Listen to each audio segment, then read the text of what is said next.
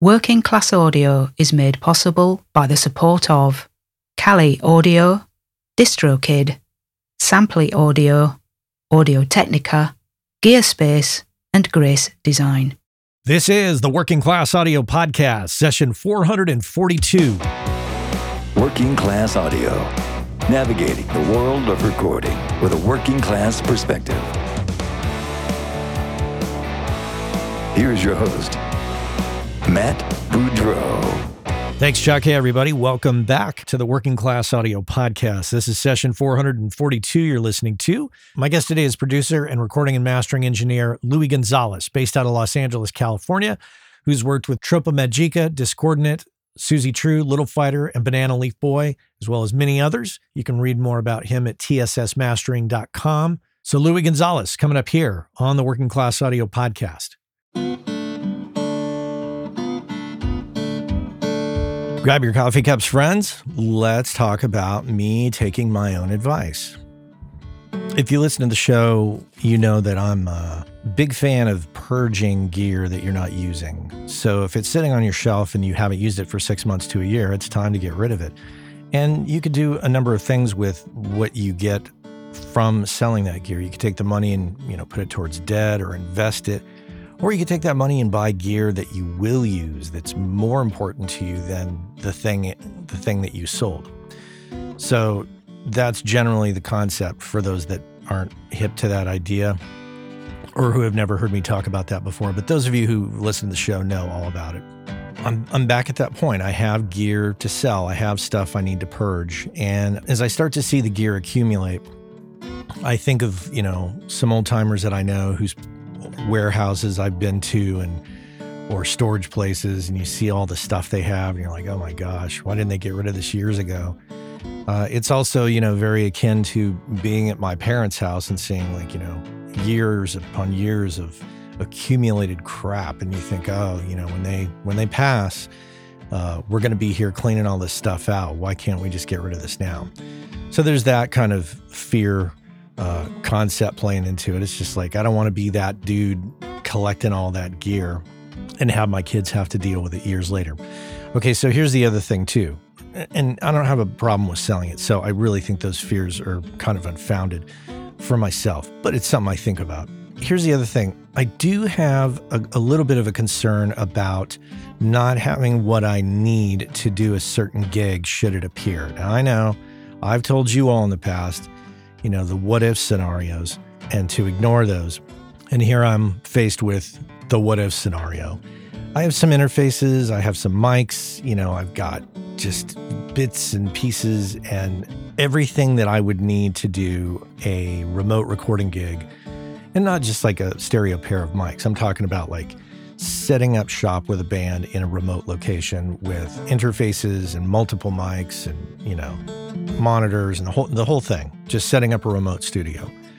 And I don't know why I worry about that, but I think that, if a gig comes around like that, is that something that I should concern myself with? And then I start to step back a bit and I think, well, okay, maybe I just won't take that money and from selling everything and put it in, some kind of investment, but maybe instead I'll buy just the key pieces that I really need and, upgrade, maybe I'll get, so it'd always be good to have some Josephson E22 mics, for toms. I should get, 6 of those because, what if the drummer has 3 toms and I want to mic the top and the bottom? And I start to go down that rabbit hole. And then I think, wow, wouldn't it be great just to have all the space or have the money and not worry about insuring all the stuff and holding on to it? Because quite honestly, with these mics, mostly what I do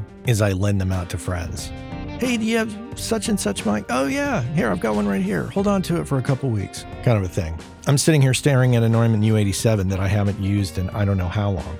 Plugged it in the other day. Sounds great. Really does. Sounds great on my voice. I could even use it on this podcast, but I like my RE20. So I think, oh, I should get rid of that. And then I start to, do the rationalization. So I don't know about you all, but I think what we have to do sometimes with this stuff is we have to process. try to keep the end goal in mind of, get rid of it if it's not doing its job. Or if you're tired of storing it and you don't want to deal with it anymore. Try to keep that end goal in mind. But if you've got to do a little grief processing as you go through reaching your decision, that's okay. Work your way through it. It's almost like a purchase, right? If you're thinking about buying something, you don't want to do a spontaneous purchase. You want to think through it. You want to think, okay, if I get that piece of gear, what other things do I have to get to make it work? It's like if you're buying, I don't know, let's say you're going to buy some piece of gear that requires a lot of extra cabling.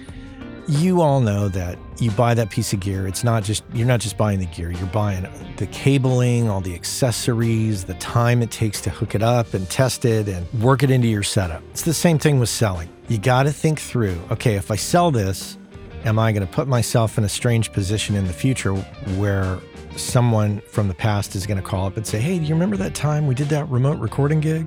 Can we do that again? No, I sold all my gear. We're going to have to rent everything, or you're going to have to hire somebody else. So go through your process. That's what I'm going to do. But ultimately, my focus is on the end goal of only holding on to what I really need and what I really enjoy. So it's tough. I get it. If you got gear and you're thinking about getting rid of it this summer and you're going through a process, it's okay. Take your time. Go through your process and maybe even put it in a closet so you don't see it. And you could think about, do I really need this? And then if you don't pull it out of the closet to actually put it into use and make some money from it, maybe that's the sign. Although my wife would kill me if I put all this crap in the closet. But anyways, think it through. What are you going to do with all your extra stuff? And in my case, it's time for a big purge and I need to commit and not be afraid of it. So there it is, taking my own advice. That's my rant. Thanks for listening.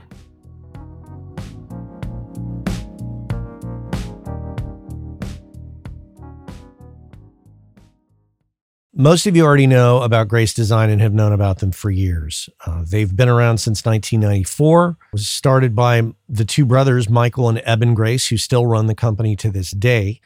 And you already know that they make incredible sounding products for us all. What you might not know if you don't know them is that Michael and Eben are two of the nicest people on the planet, easily approachable, very knowledgeable. You might have met them at a trade show and experienced this. Without a doubt, it's one of my favorite companies out there in the world of pro audio. You might have heard me a few times talking about the Grace 908 Atmos controller. I think the most elegant solution, if you're going to be doing Atmos, that is the best solution out there, as far as I'm concerned, hands down. And prior to that, I was using the Stereo 905 controller for many years. Not only that, but most recently, I've used their 108 mic pre's to do the Room 219 combo jazz record that you might have heard me talk about. The point is that they check all the boxes for me. They're incredibly nice people. They make incredibly great products. They're located here in the United States in Lyons, Colorado, and employ a number of people. They're the epitome of a small business here in the US, and I just love that whole thing. So if you are in the market for mic preamps or instrument preamps or monitor controllers, this is the company to check out, hands down. If you don't know about them, go to gracedesign.com, check them out. And if you're in the market for any of those products, you absolutely have to consider what they offer, because what they offer is superior build quality and sound quality. And those of you who bought their products in the 90s that are still using them, you know exactly what I'm talking about. So check them out, gracedesign.com. I know the business of audio is a frustrating one sometimes. The audio part's pretty fun, but it's the business of it and the career part of it that's a little challenging to many of us. I can completely empathize with that. And if you thought to yourself, God, I wish I could talk to somebody about this, you can do that. You could talk with me about it. As a matter of fact, you can book me for a coaching and consulting call over Zoom very simply. Just head on over to workingclassaudio.com. If you click on the menu button at the top of the menu, there is a link that says Coaching and Consulting with Matt. Super simple. Click on the link, book me in for an hour on a Zoom call, and we will discuss your particular situation, and I will help you get refocused, re-inspired, and figure out what is the best path forward for you. If your situation requires a little more extensive conversation, we can absolutely book a series of calls and, like I say, get you focused and get you moving forward. I've been there, and when you don't have anybody to talk to about it, it's a little frustrating. So Head on over to workingclassaudio.com, click on the menu button, and book yourself in for a Zoom call with me. And we can sit down and chat, coffees in hand, ready to tackle the business of audio together. Let's get to it. Louie Gonzalez here on the Working Class Audio Podcast. Louie, welcome to the podcast. Thank you for having me. I'm a long-time listener, first-time caller. Absolutely. Man, I've known you through Cesar Mejia. It's not that long, but... Pre-pandemic, for sure. I think 2 NAMs before the pandemic hit. Maybe longer. Maybe longer. Yeah. Feels like longer. So to actually, I don't mean to nitpick, but I actually met you first, and I introduced you and Cesar. Oh, see, let the record state exactly. that Louie... I got to get my credit where it's due. That's right. Okay. Nothing more, Your Honor? That'll do. That'll do. All right.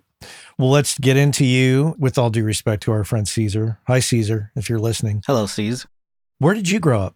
So I grew up in a small town, San Pedro, California. It's a port town, so we're part of Los Angeles, LA City.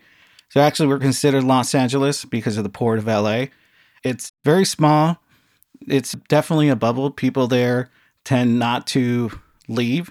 They want to stay in San Pedro. They don't believe in anything outside, which is a shame because we're right next to Long Beach. We are maybe a 30-minute drive from Santa Monica, 30-minute drive from downtown LA, 30-minute drive from Disneyland. So the 110 freeway is accessible to us, so we can get anywhere, but people like to stay in that bubble. The cool thing about San Pedro is we have a beach. So I grew up next to the water. So mind you, I don't know how to swim. I never learned how to swim, but I love the ocean. And so I've always been around the beach. I worked down at the family restaurant down at the port for 13 years of my life before I eventually ventured off to do other things. But yeah, that's San Pedro in a nutshell. You either know where it is and you were born there and live your whole life there, or you moved there because you wanted to live the quiet, small town life. Well, why did you not learn how to swim? I don't know. My other brothers know how to swim. I'm the oldest of, 5, 6. I can't remember how many siblings I have. And I'm the only one that didn't teach how to swim. Wow. Right? But I love the ocean. I love it. I think it's great. I don't get seasick. I'm not scared of going to the ocean. I'm not scared of getting on boats. I just don't know how to swim. Wow. You should just jump into a pool and see what that's like. I have, believe it or not. I've actually jumped into pools to help people because they've fallen in and they don't know how to swim. And, I'm 6 feet tall. Most pools are 8 feet, right? So I can just hold my breath and walk up and I don't have to swim. And there's been a couple of times where I've actually had to jump in, pull people out, and I just walked really fast to get out of the pool. Or I actually know how to float. So if I actually got thrown into the pool, I can get on my back and float, but I wouldn't know how to doggy paddle my way out of that pool. I'll just be floating there until someone grabs a hook and pulls me out. Okay, we're going to have a whole podcast just on this topic. Oh yeah, there's a lot of things wrong with me if you really want to get into it. No. I don't think that there's anything wrong with you. I think you're missing out. Oh yeah. As someone who loves swimming, but that's a whole nother story. Yeah. So you grew up there and you had a lot of brothers and sisters? Yeah, so I was the oldest of 4, and then eventually we ended up adopting 3 of my cousins once I got a little bit older. So to me, I consider them my siblings because they were with us for a long period of time. They were with us longer than they were with their parents. So okay, so a lot of activity in the house. Oh yeah, a lot. We grew up in a 1-bedroom apartment when there was 5 of us, and then we moved to a bigger apartment and eventually getting a home. An actual proper house where we were able to take in the 3 additional siblings. Yeah, I've always been around family, and it's always just been my family. I've never been close to any of my extended family. It's always just been us, which is kind of weird because my parents, neither of them play music or an instrument, even though they're big fans of music. So we were raised with music in the household. So every Saturday morning, every Mexican will tell you, Saturday mornings, if you hear the music blasting, that means you got to get up and clean.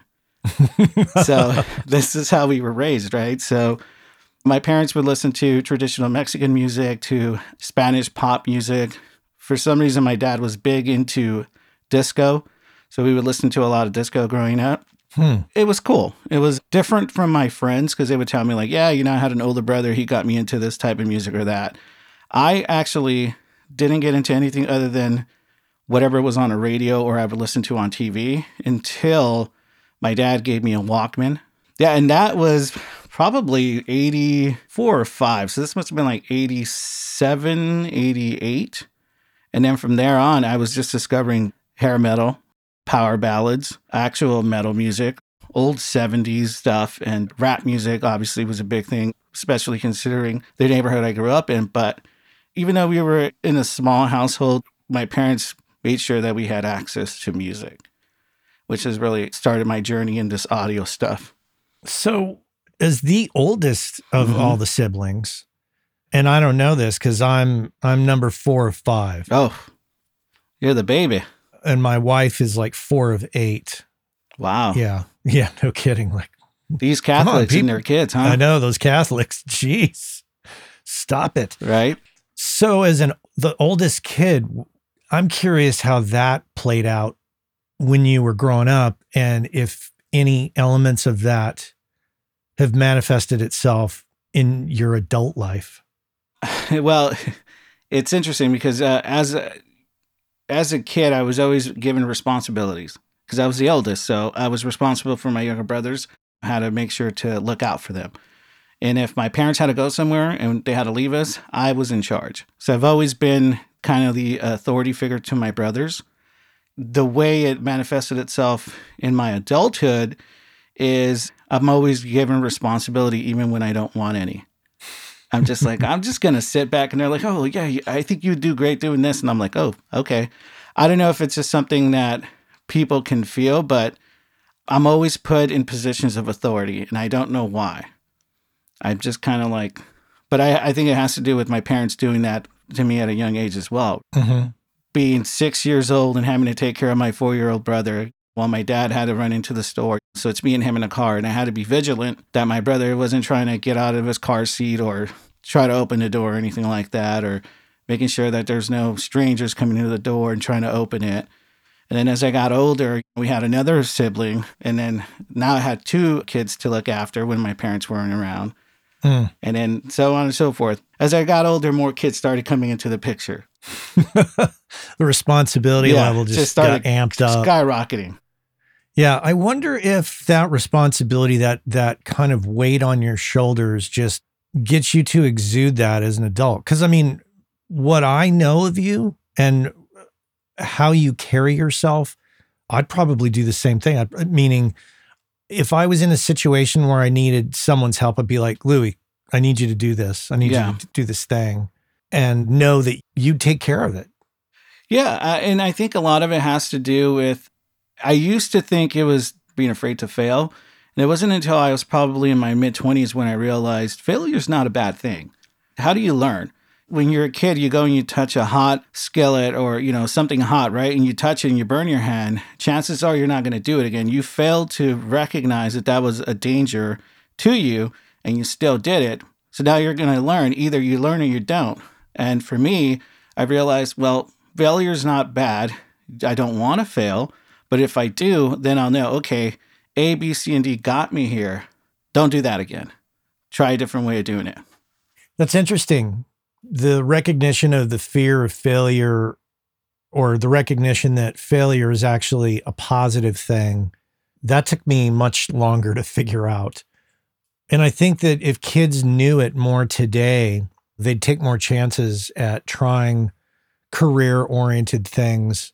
But that's the thing, right? If kids knew, where do kids learn things from? It starts at the household. Yeah. So if they had a parent that were to tell them like, hey, it's okay if you mess up. It's what you do after that really matters, right? So if you fell down from your bike and you just laid there, what kind of person does that make you? But if you fell off your bike and you got up and you tried again, then that shows what kind of person you are. You're starting to show your character. And I think that one of the things that I hope I can do with my son is let him do things like I try it now. I'm like, go ahead and do what you're going to do. And then when he starts crying, I tell him like, well, you're not going to do that again, are you? Right? You're going to learn, hopefully. But I also want to give him positive reinforcement and letting them know like, hey, it's okay to fail.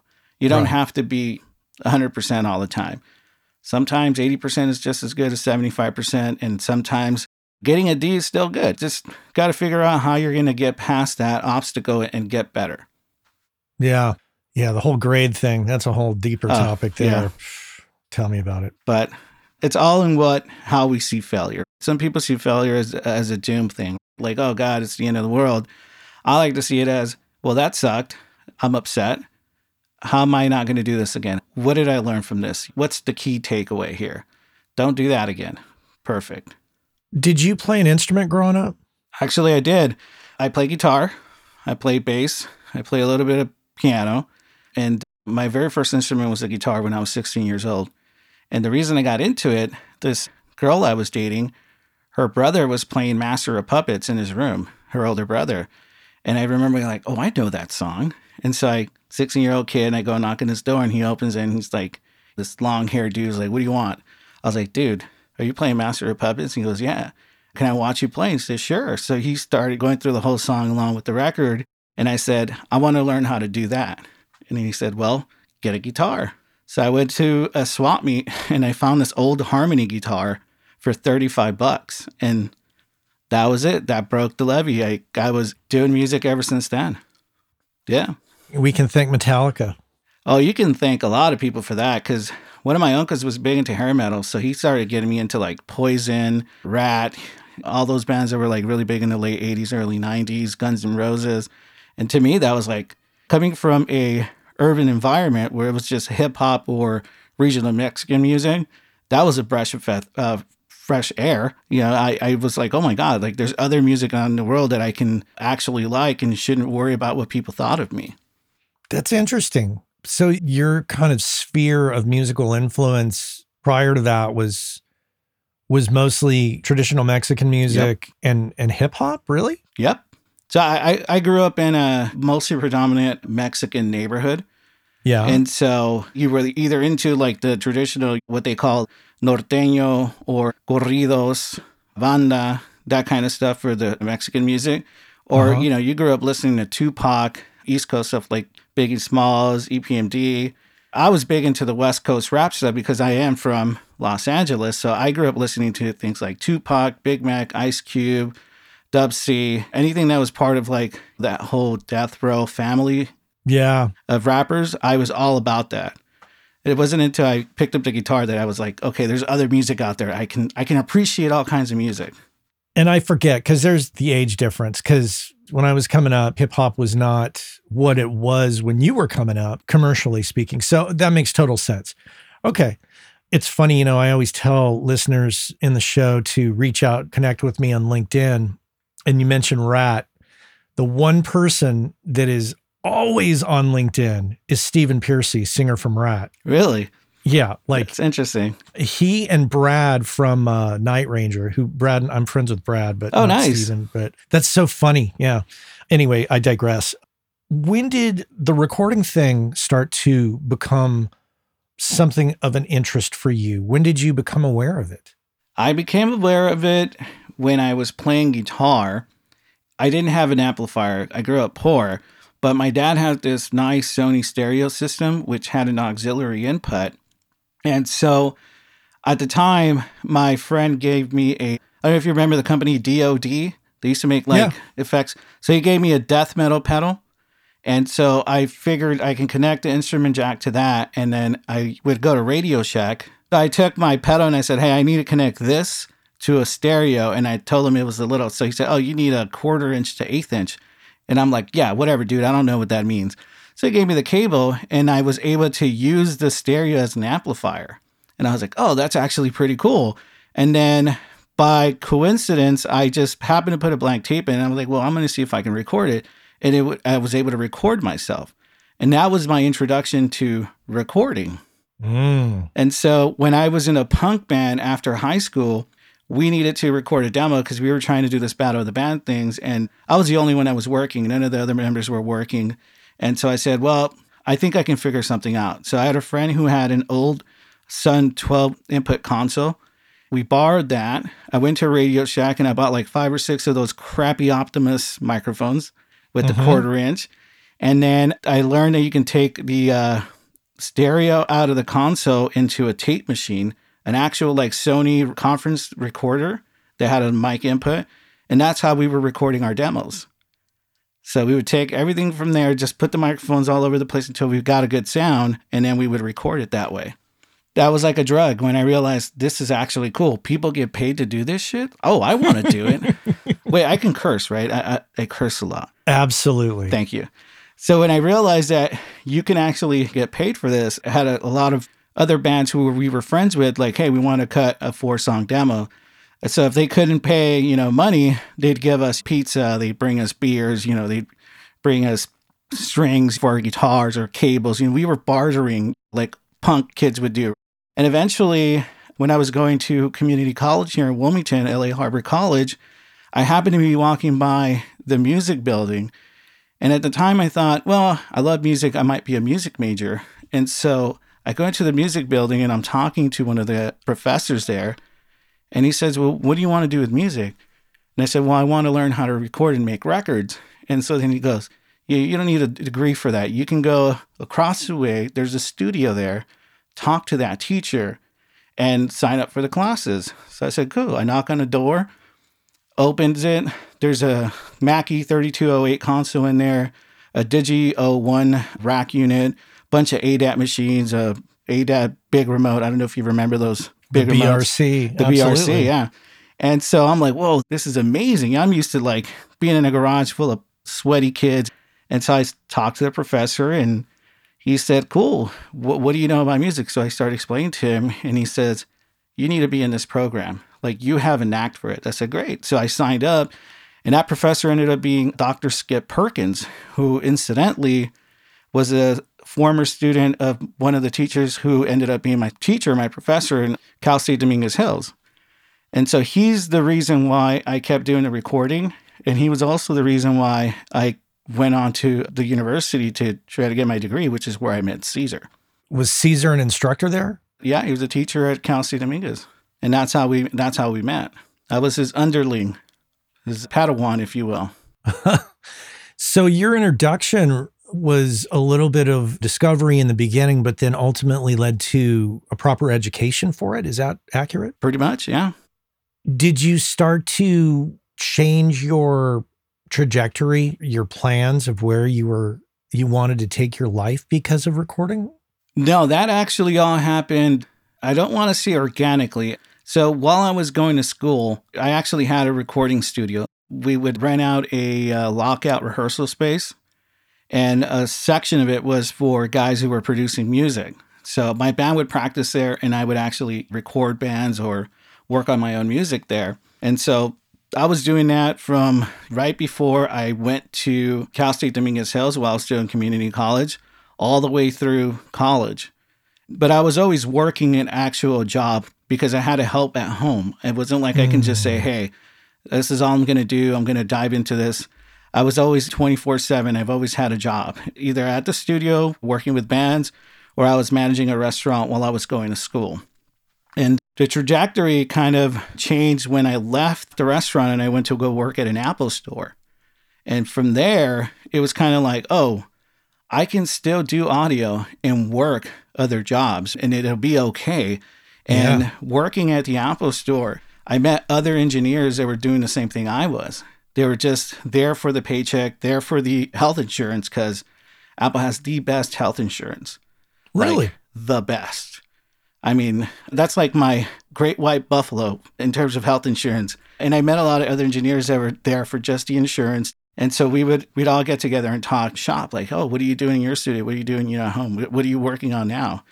And it was really cool because it made me realize, like, there's nothing wrong with having a day job and doing this at the same time, full time. It's just some of us needed the money to survive and actually pay rent. We didn't have the luxury of having our parents pay for everything. Mm-hmm. And that kind of made me realize I liked having a full-time job. And so my trajectory was, I'm going to keep doing the studio thing, but I like the consistency of having money in my bank. So from there, from Apple, I went over to Focusrite, and I was there for close to 4 years before I ended up moving over to the IT world for another company. What were you doing at Focusrite, and how did that come up? So I was already at the end of my career at Apple. It was one of those things where I knew, okay, I did 13 years at this small restaurant and I was miserable the last 4 years. And I had read somewhere that every 2 to 3 years, you got to start thinking of moving on to another company. And it's not because you should, it's because that's the only way you're going to get more money is to move somewhere else. Yeah. And I said, well, I want to make more money because I want to buy more gear. I didn't care about buying a house or anything. This is, in my mid-20s, like, I can always buy a house later. Well, was I wrong with the way things are now, but I had no idea. But at the time, I thought, I need more microphones. I need better monitors. I need a better interface. And I think I was on Indeed.com, and I happened to see Focusrite. I was like, oh, I have a Focusrite. I know how to work this thing. So I applied, and I got the job. And so I got hired on as a technical support engineer. So just answering emails, phone calls, helping people with their interfaces. And what it made me realize was 2 things. One, if you can actually teach someone how to do this, that means you know what you're doing. That means you really have a good understanding and you understand a concept behind it. And it's easy for you to convey that information to someone that doesn't have the technical ability that you do. And it made me realize, oh, I actually know what I'm doing because I can tell this guy, a 65-year-old man who doesn't know anything about computers, and I can explain it well enough for him to actually be able to record. And then I should have paid more attention in my synthesis class because I had no idea what any of those things were doing in the synth. So I was like, I have no idea what this is. But those 2 things I learned at Focusrite. I knew what I was doing when it came to audio, and I loved to teach it. And I should have paid more attention with the synth class because I had no idea how to make any of that stuff work. And then from there, I went to an ad agency doing IT, and then I've been in the IT world ever since until I went to Viacom CBS. Okay, so the IT world, what compelled you to go to there? I like to fix things. I like problem solving, which is why I think I loved working in the studio because not everyone's going to have a great sounding guitar. Not everyone's going to have great sounding drums. Although it would drive me crazy, the end result of me getting a mediocre to really good sound out of a crappy piece of equipment, to me, that was like very fulfilling. So I like to problem solve. I like to look at things, analyze them, and figure out how could we make this better, which is one of the things that I really enjoyed doing at Focusrite because we would get easy problems and then we would get super complicated problems where you really had to take a step back, look at the big picture, and then hone in on what you could potentially be causing a certain issue, and then figuring out a way to work around that or actually potentially fixing it completely so that it doesn't happen again. The IT world thing, how long did that last? I did that for about, I'd say 6 years total. And then during the pandemic, I left my last job as a end user support engineer. And then I went over to Viacom CBS, which is now Paramount. And it's not an IT role. It's more of a systems engineer role where we build out systems for certain departments depending on their needs. And incidentally, I got hired to do a very specific job. And when I got there, they had these 3 rooms that were down for about 1.5 years. And then these were mix rooms where they would cut promos and mix to go on the broadcast. And they couldn't figure it out. So I walk in there and I'm like, oh, I know how to make all this shit work. And so I got their rooms up and running in less than 2 months for me being hired on. And because of that, they were like, guess what? You're now in charge of all these rooms here. So besides doing my normal system engineer role, I'm also responsible for 3 of the mix rooms that we have there. That was unplanned. That was not planned. Sure. That was just happened to be, to them, it was serendipitous. To me, it was like, you guys need help. Let me take care of this for you. Again, I like to solve problems. And their whole setup there it's very different than what I'm used to. But because I like to solve problems, I was able to get them up and running in less than 2 months. Hey, our friends over at DistroKid have created the DistroKid app for Android, which allows you to do some key things such as check your stats from Apple and Spotify, edit release metadata, upload new releases, and a host of other features. And remember, WCA listeners get 30% off your first year at DistroKid. And if you just head on over to workingclassaudio.com/WCA30, you can follow the link, get your 30% off, and be off to the races. So check our friends out at DistroKid and make sure and get your 30% off by going to workingclassaudio.com/WCA30. About a year and a half ago, I signed up for Samply.app, and I have to report back and say that I'm completely thrilled with it, and it's working out quite well. It gives me the ability to upload mixes and masters to the website and provide a super pro looking interface for my clients. They can drop comments in the timeline. They can listen on any device. They can listen to it in high res. And if I want them to pay for the mix or master before they download it, because of the Stripe integration, I can set that up.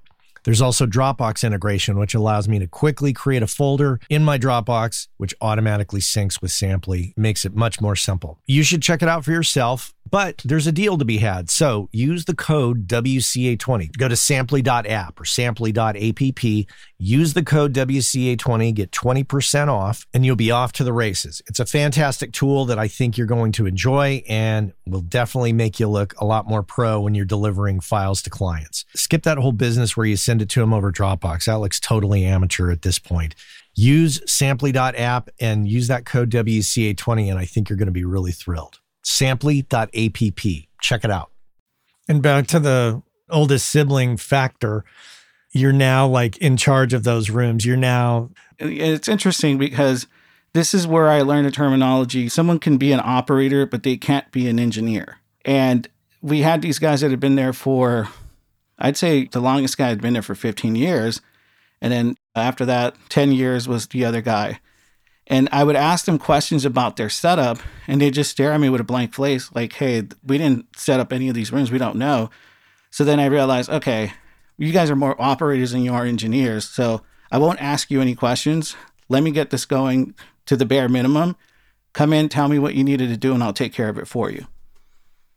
And yeah, I've been doing that ever since. If I might toot my own horn, the rooms have not been down since. Well, of course not. I wouldn't expect anything less from you. I mean, yeah, that's pretty amazing. So you've had these gigs, and to some degree, each one of them has an element to it that plays into the role of an audio professional in general. Yeah. Even my job at the ad agency where I was just an IT guy, we had a video editing suite. And a lot of the times, the video editors really don't understand word clock or why you need to make sure all the machines are in sync, like Blackburst and that kind of stuff. So I would go in there and tell them, like, well, the reason this isn't working is because your sample rate in this thing is 48, your audio's at 44.1. They're not going to match. So we need to fix that. And so I'd have to explain to them why this sounded faster or slower is because of sample rate mismatch. So I would help them sample rate convert stuff, or there's a couple commercials that came out of there where the audio was so out of sync and I saw it on the monitor, and I would tell the engineer, like, dude, that's off by like 15, 20 frames. You got to nudge the audio a little bit this way or that way before you send it out, because that's going to be bad. That's going to look awful. Yeah. And it was really cool. Again, my role had nothing to do with audio, but somehow my audio background came into play.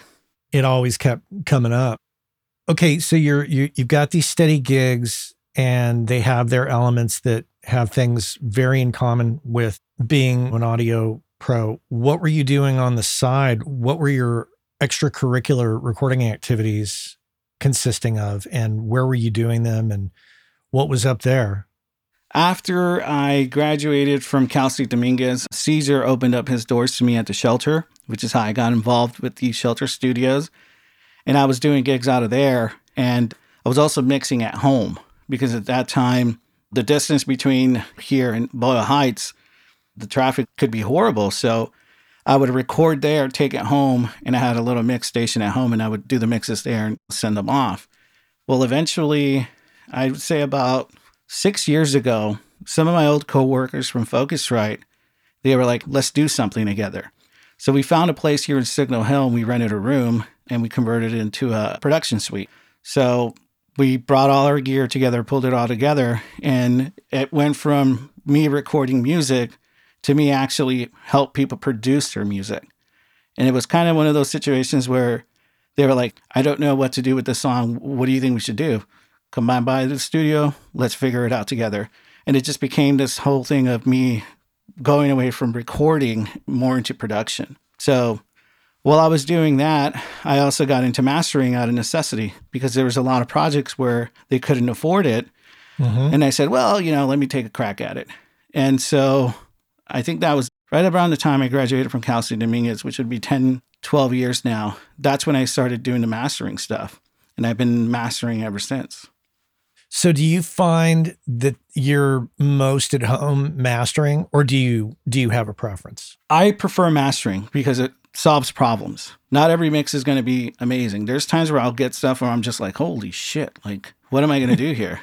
This is done. Finito. I don't need to do shit. Just make sure it's leveled and that's it. Send it on its way. And then there's times where I'm like, holy shit, what is going on here? And then I'll reach out to either the mixing engineer or the artist. I'll explain to them the situation. And if they can fix it, go back into the studio and fix it, great. If not, then I got to figure out a way to make it sound halfway as good as it could, where they're going to be happy with it.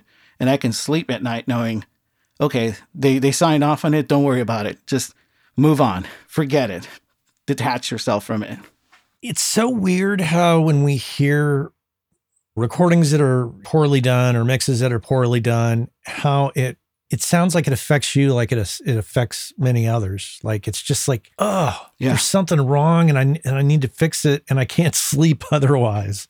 The worst part is when you're listening to something on a streaming service like Apple Music or Spotify, and you hear something, you go back and you listen closely and you can tell, oh, that's a bad edit. That's what I'm hearing. Like, that's just no one cared to go in there and make sure that the edit was nice and smooth. And it drives me crazy. But I think that's one of the things as an engineer, and I'm sure you can actually agree with this, you have to learn how to turn that off when you're just listening to music leisurely. Otherwise, you're going to drive yourself crazy trying to figure out why they decided to go with a specific sound because it sounds very shrill to you, but that got approved. And you'll drive yourself crazy thinking, if I could go back, I would fix this, this, and this. But you have to turn that part of your brain off. Otherwise, you drive yourself crazy. It's funny for me that nowadays, when I listen to music, my decision-making about what I'm going to listen to hinges on not only the artist, but who worked on it. Yeah. Whether I know them or not. And if I do know them, it's interesting. It's like, I give it the benefit of the doubt immediately. Yeah. Like I listen to it. I'm like, okay, one of my friends mixed it. Let's listen. And then if I don't know who mixed it, that's always fun to figure out, like, oh, I like this mix. Who is this person? Who did this? Where does this come from? I've told this story before, but I went into Amoeba Records in San Francisco and I bought the Dave Matthews CD back when you were buying CDs. The CD Every Day, I think that was the name of the record. And Carl Derfler had mixed it. And I had one encounter with Carl because he had rented my studio at one point. And I just was like super intrigued by him and his whole process. And so the guy at the counter goes, oh, cool, Dave Matthews, you're going to go see him? I was like, no, I don't really even like Dave Matthews. And he was like, why are you buying the record? And I said, because this guy mixed it that I want to hear what he did on it. He looked at me with just utter... They'll never understand. Like he couldn't figure it out. He was just like, well, what the fuck are you buying this for? That's so weird. You don't even like Dave Matthews. And as it turned out, it was like crazy. The mixes were crazy. Carl did such a killer job. Anyways, I'm taking over your interview. No, that's great. But I agree with you. There's times where I bought CDs or anything, whether it was a stream online or something, because I wanted to hear what the engineers did. And I wanted to compare to what it sounded like to the previous album. Because there's some times where a band's sophomore album sonically is going to sound better than the previous one. And then there's times where the second album's like, what the hell happened here, guys? The first one sounds way better and you guys had a smaller budget. There's no reason why the second one sounds like you're hitting a trash can for a snare. Like, what the hell's going on? Oh, yeah. And I hate to like name names of, and I'm not going to name engineers, but just bands, like two bands I've always been fond of, Jason and the Scorchers and Social Distortion. They've had some fantastic records. And then when a band you're really into puts out a record that the production It sounds like it was recorded on ADATs in a rehearsal room. You're just like, what the fuck, man? What happened here? Yeah. I get upset because I'm like, God, these songs are great, but these productions are awful. Yeah. Pisses me off. And it's funny because I was just thinking about this the other day. It's insane how our expectations for the quality of production are so high now because we're so used to top 40 hits being shoved down our throats. They sound very clear, very big, very sheen and beautiful, right? And then one of your favorite bands releases something and the music is amazing, but the production sounds like dog shit. We're kind of like, well, come on, guys. You have the money. Do it better. But again, our engineer brain is what's taking over. But our appreciation of the band, we could be like, you know what? Yeah, the quality's bad, but damn, this song's amazing. You know, I can't wait to hear them live. Or I really appreciate what they did here in the bridge with this solo. But again, turning that engineer brain off is very hard. Oh, we're so cursed. Very. And it's, for me, when I get in the car, if I'm not listening to NPR, I'm generally going towards either the big rock station here in the Bay Area, 107.7 The Bone, or I'm going over to like one of two 80s stations. And it's even songs that I really didn't, or artists that I didn't really like growing up, like listening to some of the productions, to this day, I'll sit in the car and I'm like, damn, Right? that sounds amazing. You know what? I do the same thing. I don't like any of the hip hop or rap that's out now. You know, this is how I know I'm getting older. I'm like, all these damn kids in the rap. You are old now. Yeah, I am. But I'll listen to the production and I'm just thinking to myself, God damn, that sounds beautiful. That is such a great mix. Like, I don't care about the message or what they're saying, but the orchestration of the strings in the back and, you know, the beats and everything, that just sounds fucking phenomenal. Yeah. And I can appreciate as an engineer what they were doing. But as a fan of music, total garbage. I'll never listen to it. 0 out of 10. If I can give it a negative 10, I would do it in a heartbeat. But because you're an engineer, you're able to understand the message or anything that has to do with the lyrics and the artist have nothing to do with what the producer, the engineer, and the mastering engineer work together to put out. And you can still appreciate music as an engineer, but from an engineer's perspective and not from a consumer music perspective. Mm-hmm. So when you master now, are you mastering at home or are you mastering at a place you have outside of the home? Both. I'll master of both. So my studio's not that far from where I live. It's about 15 minutes away. But there's times where I'll send something out and they'll need a revision. And they're like, hey, we need this revision done now. And it's like, well, I can drive the 15 minutes or I have the sessions with me here. I can just open it up, do whatever they need, send it out. And then an hour later, they're approved. It's weird because I do like to use my host setup at the studio, but I'm finding now more and more that I'm trying to keep myself in a box when I'm mastering. And it's for the ability to be able to master anywhere. Mm-hmm. And so I'm really toying with the notion of pretty much keeping my mastering in the box and then doing my mixing and recording, you know, with actual hardware. But I keep flip-flopping on that. Like, oh, you know, I'd love to get a Masterlet compressor and a, you know, EQ or whatever. But then you got companies like Plugin Alliance where their plugins are phenomenal. They're stellar, right? They sound great. Mm-hmm. And it's like, do I really need to buy a $6,000, $7,000 compressor or EQ now? You know, my converters are just as good. So I don't know. I'm toying with that notion now. Yeah, I've been on that track for a long time. Like just trying to keep everything self-contained so that you could pick the laptop up and whatever extra pieces you got to bring with you and do it anywhere. I want to be able to not have to patch anything. Yeah. And I'm getting ready to hit a new crossroads, I think, where I may take another level of shrinkage because I still have one piece left outside of the box that I use sometimes and I don't use sometimes. But I hear you. Yeah, that ability to just have that flexibility. So with those two setups, are you running identical setups at home and at the studio? So when I'm mastering in the box, yeah, they're identical. So I'm using WaveLab on both the studio and at home. And so I have the same exact plugins here that I do at home. So it's just a matter of opening up the session.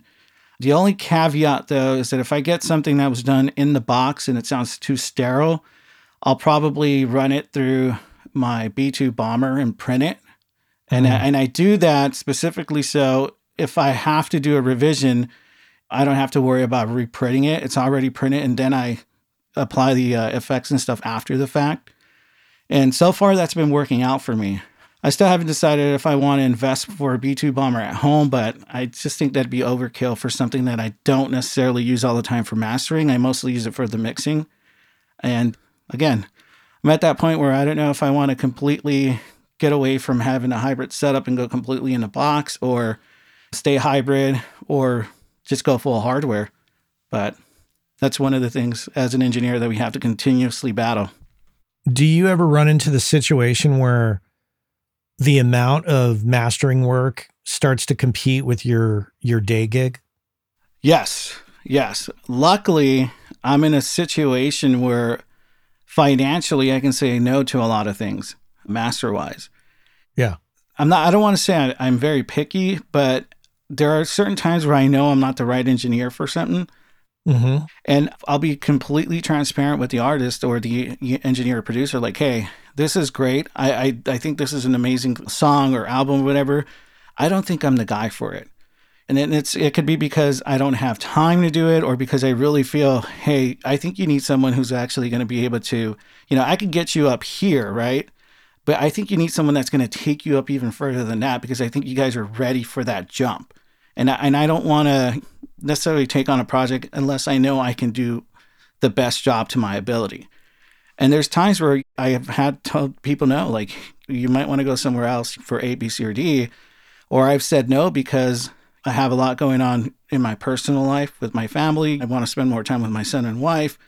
Or I'm working on productions and I just really can't take away my time with the artist to master something. And I will say no. It's not like I have to take on everything, even though I would love to. But there's times where I can say no to things, but I will also provide them someone else that can do a better job than me, or if not, just as good. So it's not like I'm saying, no, fuck off. It's like, no, hey, I can't do it, but I know someone who can do a good job, if not better than me. Let me put you guys in contact. And for the listener, this really should highlight the fact that you can still be an audio pro and have a day gig. Yeah. It's totally fine. It's not like you're less than or an imposter of some type. I mean, I think it's just, it's a great option because not everybody's comfortable with taking the giant leap of faith and doing the audio thing full time always. You listen to the show and I ask everybody about the money thing. So clearly you have a financial sense about you that it makes you more responsible financially. So are you a saver? Yeah. I don't make a purchase unless I know I have at least half of the money on cash and I can pay it off quickly. So I'm a big firm believer, if you're going to buy something, get rid of something you're not using. So I just recently bought a small mini head, a PB6505 mini head, and I got it at a good price. But now I'm looking at, okay, I'm going to get rid of this piece of gear. I'm going to get rid of these pedals because I'm not using them. So that'll pretty much cover most of the cost of what I paid for it, because I got it for cheap. I mean, I'm talking almost 70% off of what it costs retail. And so I said, well, what am I not using right now? When's the last time I used this pedal? A year ago? It's gone. When's the last time I used this effects? It's gone. And so I'll make room for the new gear. And the only problem I do have right now is I'm slightly addicted to buying guitars. That's my only thing. Like I can say no. I knew there was something. Yeah. But the guitars that I buy, believe it or not, they're actually cheap guitars. And I like to modify them to be better. So like, I bought a couple of Jacksons that retail for $200, $160, if they're on sale. And I take them to my guitar guy. We upgrade the pickups, and for under $500, they're playing like they're over $2,000 in price. And I've had artists play my guitars, and they're like, dude, this thing's fucking great. I'm like, yeah, man. I tell them how much it costs, and they're just like, what? Dude, I paid $2,000 for my guitar, and it doesn't play like this. So that's the only caveat. I buy them cheap and then I modify them to be better. Okay. I did something the other day for the first time that I wanted to pat myself on the back for afterwards. I had microphones in the cart was ready to go to the checkout. I was on the Loam microphone site. It's a small, I think, Eastern European guy that is building these amazing mics, which I actually own a lot of already, and they're not that crazy expensive. Had him in the car, was going to pick up all the accessories, and I stopped myself. I'm like, what are you doing? Yeah. Like, literally, how much are you really recording? Dumped him out of the cart, went over to my Betterment account and dumped money into these two investment accounts instead that would have equaled what I would have spent on all the mics and the accessories. Do you do the 48-hour rule? I tried to. That was a spur of the moment thing. Yeah. That was like something I saw triggered me to go over to probably an email from Loam that triggered me to go over to the website. But the 48-hour rule, if I have to take 48 hours to buy something or think about the purchase, generally I think that I shouldn't be buying it. I mean, really, when I think about a purchase, like I've been talking about buying a new app, speaking of Apple and you working at the Apple store, it's too bad you don't still work at the Apple store. I know. That'd have been great. I'm thinking about buying, or I will buy a 14-inch M2 MacBook Pro here. And I've been talking about it now for a while, and they've been out for a while, and I'm still on the 2017 MacBook Pro. But I really think now and plan financially pretty well. And I'm at a point where I'm like, okay, we're getting there. There's still some life left in the 2017. So let's just hold off a little bit longer. Let me do you a favor. Let me put my sales cap on. Is there a reason why you feel you need to replace your 2017 right now? Gun to your head. Would you replace it? Yeah, I would. I'm having to freeze tracks a little too often now, especially in Atmos mixing. And the machine is over here right now. Actually, I can hear it to the right of me, kind of. Because the fans go crazy. The fan's on, and I'm like. So that means you got to buy it. I mean, plain and simple. Let's get rid of the fan. Let's get some more power in here. I bought a Mac Studio for my home. And at the studio, I'm still running a 2018 MacBook Pro, believe it or not. Mm-hmm. And I'm thinking to myself, I don't need this Mac Studio here. I don't even scratch the surface on what it can actually do. It's great if I'm mixing stuff. And I said, you know what? I'm going to take this Mac Studio, I'm going to put it in the studio, and then I'm going to buy me a Mac Mini, just a whatever Mac Mini for home. And then I'm in the studio. Well, I'm not even using half of its power because I have an HDX set up. So then I'm like, well, the Mac Studio doesn't need to be in here, so I'm going to keep it at home. And so I'm kind of stuck in this conundrum where it's like, I don't need it at home, but I also don't need it at the studio. So what should I do with my Mac Studio? I keep it here. Yeah. So I was thinking about buying a new computer, but then I don't need it. And so I don't believe in the 48-hour rule, believe it or not. I think if you really need something and you have the money on hand, I always say pull the trigger. Unless it's something you can't return, then do your research, which is what I do. I'll research the hell out of something before I purchase it. Now, plugins are kind of a caveat now, right? Because with companies like Plugin Alliance and what's the other one, Slate, and whatever other subscription services that you can do, to me, those are a no-brainer. You can, for what am I paying now? I still have the old mix and master subscription for Plugin Alliance, and I'm only paying like $15 a month or something like that. And I get whatever new plugins come out, I keep getting them. And to me, that's the price of 3 coffees. I'm going to keep the subscription. But I don't see why I should go pay $300-$400 for a certain plugin if I'm not going to use it every day. So that didn't take 48 hours for me to figure out. But if I'm making a purchase that's over $1,000, then that's a whole different story, right? Because $1,000 is a lot of money. So I'll take more than 48 hours at that point. Yeah, the plugin thing, man. I did the same thing the other day. I was going to buy the FabFilter compressor, which I actually don't own because I'm like probably the last person on the planet to pick up on FabFilter. But I had it in the cart and I was like, how many compressors do you have? Yeah. Do you really need this it, compressor right now? It's like, sure, you get a discount, but like, okay, this is $116. I'm just not going to buy this. And you know what? I have the FabFilter stuff. I have the Mix and Master suite. I only use the Pro Q3 and the limiter too. I don't use the multi-band compressor and I don't use the compressor.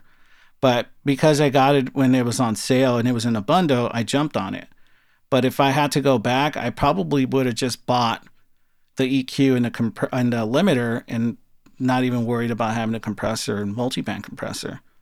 I just like looking at what I have and thinking, what can you use that could do the job and then you won't have to spend that money? As I get older, parting with money becomes a very difficult task. Oh, yeah. Well, it's one of those situations where not everyone can do this, right? Not everyone can say, hey, I'm going to spend $100 today or $300 on a plugin. With how technology has advanced over the years, specifically with the digital audio workstations like Pro Tools, Logic, Studio One, Wavelab, their plugins have gotten better and better every time they update. Like there's some of the Avid stuff where I pulled it up and I was like, that channel strip's pretty cool. I was like, wow, this is amazing. I never used this thing before because I was always like, yeah, screw Avid plugins. I'm not going to touch those. And now I'm like, well, yeah, I'm going to put that on a vocal track. I want to see how it sounds. And then I'm like, oh, that's actually not bad. That's really cool. And technology has gotten so much better and computers are getting faster and faster. There's going to be a point where you don't need to buy a $300 plugin. Eventually, you're going to be able to do it all in the box. Hopefully. What do you mean not buy a $300 plugin and do it all in the box? Meaning, you won't have to... do it all with stock plugins. Stock plugins, yes. Yeah. I see what you're saying. Okay, yeah, very much so. And there's many people out there who don't have a lot of disposable income for this type of thing. So that's what they deal with. And I'm sure it works for them. So... And I'll say this, to those who are starting off, there's nothing wrong with having a cheap interface. There's nothing wrong starting with cheap microphones. A lot of the times we get caught up in the whole marketing scheme, right? That we have to have a Neumann U87. We have to have a Audio-Technica 4040 microphone. Put whatever big name brand microphone here or converter or whatever. At the end of the day, people are going to listen to this stuff via Spotify, Apple Music. They're going to stream it. They're not going to buy an actual CD or a vinyl record. And it breaks my heart knowing that I have thousands of dollars of equipment. And at the end of the day, it's all going to get streamed anyway. That's funny you say that. I actually have a U87 I think I should sell. You should probably sell it. I haven't used it in 3, 4 years, 5 years, probably. But it's sitting up there in the cabinet, so I'm going to get rid of it.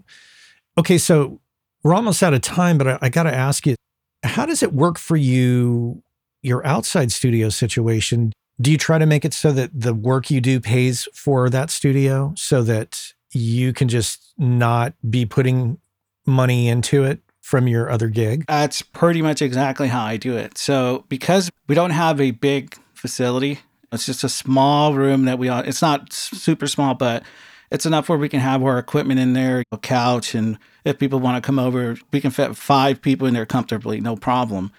And our overhead is very low because we're using a lockout for our production room.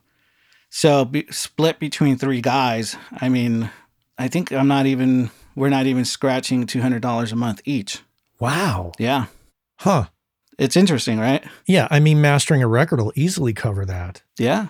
Which is why I'm in a very peculiar situation because I can say no to things. I don't have to say yes to everything to cover rent or anything like that. And I've been in that position where I've had to actually say yes to everything because I needed the income to cover the overhead. Like I had to pay rent, I had to pay renter's insurance, I had to pay insurance for the people that were, to cover anything that could happen inside the studio or anything like that. And being able to be in a situation where I don't have to be in the studio all the time working. I can go in 3-4 days out of the week, or I can do it from home. And that's still going to cover my portion of the rent or what have you. The rest of the money I can reinvest into the studio, or I can save it. I can put it in my Roth IRA or invest it in an artist. Say there's an artist that I really like and they have a GoFundMe page. I want to throw a little money at them so that they can continue to do what they're doing. Or if there's an organization that I really feel strongly about and I align my beliefs with theirs, then if I have extra money left over from the studio, I donate to them. So It's cool because the job that I have pays me very well and I'm able to support my family with one income. We have healthcare, 401k, what have you. So everything I do in the studio, that money goes back to the studio, not necessarily myself. Is it a struggle for you to not want to expand and grow your audio footprint, whether that be a studio or gear? Yes. Do you fight against that internally? All the time, because I'm thinking of the time it's going to take me to expand, the cost it's going to take for it to get bigger, and also the energy that I'm going to exert doing it. And a lot of times I think to myself, this year I'm gonna go audio hard to the wall, right? I'm gonna quit my day job. I'm gonna just work in the studio all the time. But then the sensible side of me is thinking, well, what about healthcare? What about vision? What about dental? What about investing into a 401k? What about life insurance? What about a steady income? You got rent, you got utilities to pay at home. You have to put food on the table. You got to pay for 2 car payments. You got to pay for 2 insurances. And then I stop myself and say, next year. I'll think about it again next year.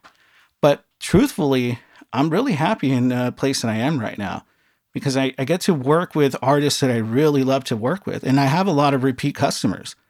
Right. So it's gotten to the point where it's just like, dude, during the pandemic, I did this thing with about 5 or 6 artists that I had continuously been working with where I said, hey, what are you guys doing with music-wise? They're like, nothing, there's no shows. I said, hey, give me 2 singles, I'll master them for free.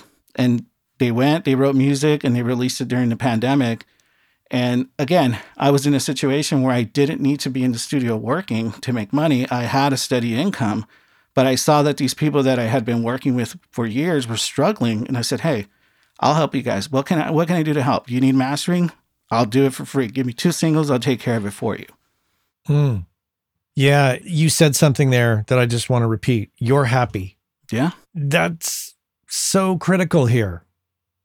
All that other shit doesn't matter. Like you're happy. So if you're happy, you bring that home to your kid and your wife, and it's like, you're fun to be around. I'm also in a very interesting situation marriage-wise because my wife is a creative person as well.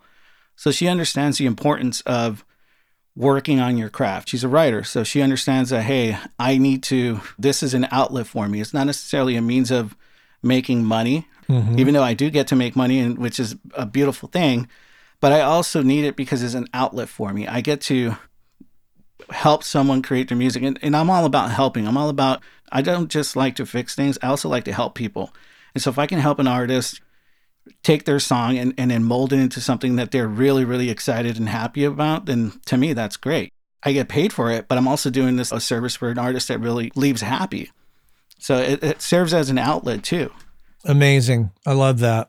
Well, this is another perspective and one that listeners should consider because there's more than one way to do this. And yeah, I bet you like having the steady gig and the steady check. And I bet the family loves the stability, of course, and you're happy. So right on, Louie. That's awesome. And again, if you could make that leap going audio all the time, if you can take it and you know that you don't have the responsibility of a wife and kids or someone that's counting on you, do it. Because even if you fail, that experience is going to help you. That's going to mold you, and it's going to help you down the line to do something else, whether it's an audio or a different career. That experience is going to help you.